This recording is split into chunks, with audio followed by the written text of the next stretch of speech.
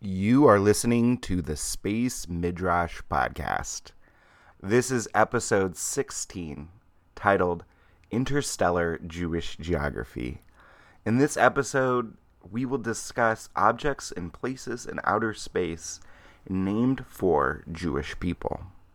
How Jewish people have lived is immortalized not just by streets and libraries on Earth, but on objects and landscapes in space that may or may not ever experience human occupation. If you play Jewish geography with friends or feel a joyful affinity when learning that a historic figure, such as a scientist, is Jewish, then you may find this interesting.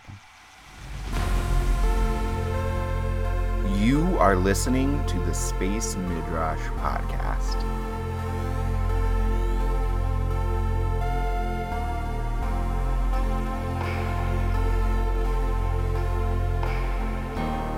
I'm your host, Jacob Sager.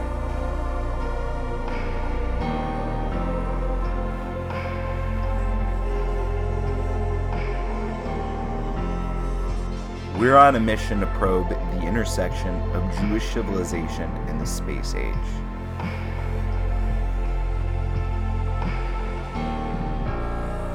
I believe in an artful, ethical, and inclusive humanity thriving amongst the cosmos.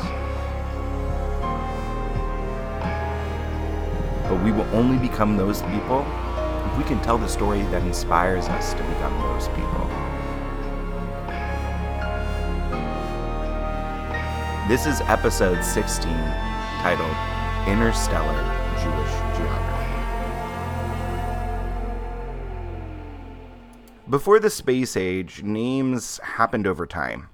They occurred through living and experiencing the place, then through human living and shared identity and colloquialisms and, of course, change. Names occur. In my neighborhood, for instance, our city is named for the state's founder, the neighborhood after an old farm that stood here for the longest time, and our glut of streets is just randomly named after cities in California. The names of places in space that have been assigned have been designated from Earth, on planet Earth, but by human beings. I'm Jacob, like I said, Jacob Sager. This is my podcast, Space Midrash. I'm a Jewish guy from Austin, Texas, who was a pretty good connector in the game of Jewish geography. Jewish geography is this game that's played in which Jews from different places meeting for the first time begin to list out names of people they know in common or from the other's locale. Then you schmooze on some of your favorite schnorrs. It's the arrival at a name and the actual person that you know in common or know of, and then all the history and culture that they brought to both of you that comes out in conversation in the present moment. That's the game. I think there's a lot of meaning to a place that is named for someone. It's something we do to immortalize others, to remember the things they did, the values they stood for, and the world they wanted to see unfold. And I love the idea of naming space. If Earthlings are all there is to name things in this entire universe, we've got a vast amount of space to go. And if we meet other species along the way, I wonder if they name things after prolific and beloved individuals. If I were to name some of the moons of Jupiter or some distant double star system after a Jew, I'd honor Lenny Bruce and Joan Rivers. While human feet have only touched the moon a few times, the whole lunar surface is named. Craters, mountains, plains, valleys, and not just the moon. This is so for Mars and other planetary surfaces. Similarly, asteroids, moons, exoplanets, and distant star systems have been named. And while some of these namings have come from antiquity in the ancient world, many have been given in the modern age as we've developed the technology to finally see and understand more space.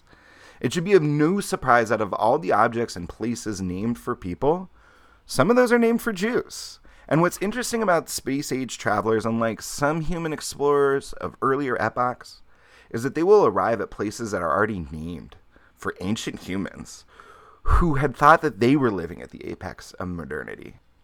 So this is Space Midrash, episode 16, titled Interstellar Jewish Geography. And in this episode, I want to talk about places in outer space that are named after Jews. There's actually a pretty short list. It's not very comprehensive. Names in outer space are actually governed by the International Astronomical Union, the IAU, which is the Working Group for Planetary System Nomenclature. They are responsible for the naming of different objects in space, different landscapes in space, and they have a process in which you can request names for new objects, and they go through and they approve it, and they have a fantastic database in which you can search for names of objects, even searching based off of cultural or ethnic references, which is really interesting and fascinating because you can get to a lot of cultural and personal meaning for an individual who wants to connect with their cultures through outer space through a database that has those as kind of a tagged object. Now, I actually didn't really think too much about the fact that there's places in space named after Jews until I produced the episode about the early Jewish astronauts. And one of the things that I learned is that Ilan Ramon already has a number of places named in space after him, including like hills on Mars. Who knows? One day it could be an industrial park. Like Ramon Hills is not just something that was named after looking at a map from a satellite image. It's actually a place where people live. So the most extensive piece of research on this so far, besides if you were to go to the International Astronomical Union and look through their database by searching Jewish, is in 2016, Gabriela Jaselowitz, who was an editor for Juicy.com, wrote an article about the Jewish heavenly bodies of outer space, as she titled it, in April of 2016. And in this article, she goes over, it's a really great like kind of mashup, and she has a fun writing style. So she just points out that there's so much named after Jews out there. There's an asteroid named after Albert Einstein. There are asteroids that are named after both Leonard Nimoy and Mr. Spock. Famous Jewish comedians such as Jerry Lewis and Jon Stewart. Karl Marx has an asteroid. Isaac Asimov, the famous science writer and science fiction writer, has a planet, of course, which he deserves. He deserves a whole black hole. And there's a planet called Simon Garfunkel after the famous folk rock duo of two Jewish friends who are no longer friends or talking to each other. There's just so much out there named after Jewish composers and Jewish thinkers. There are places named after Jewish scientists and astronomers and astrophysicists.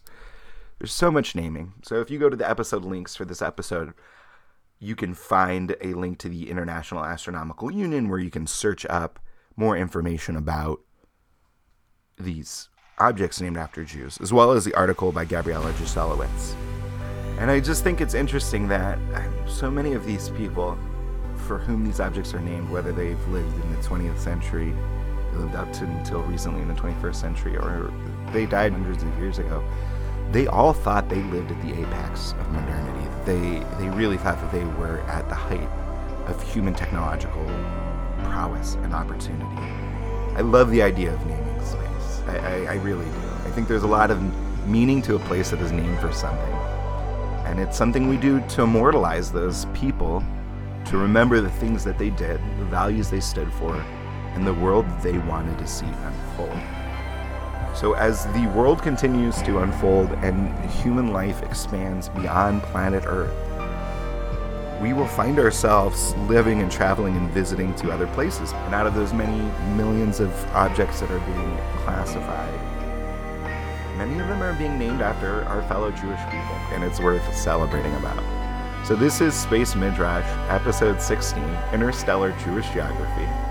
If you'd like to learn more about objects in space named after Jewish people, you can visit the link that will be in the show notes. spacemidrash.com/16. If you go there, you'll find the notes there, and you can find the article referenced, as well as a link to the International Astronomical Union database. This is not a comprehensive list. It was abbreviated, in fact, from a list I found, like I said. I hope to expand this into a more workable database with images and links to relevant informations. You can find a more comprehensive list at the article, like I said. And if you know of any other objects or places, please reach out to me, spacemidrash@gmail.com. I'm Jacob Sager.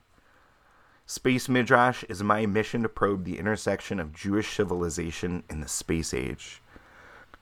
Shalom.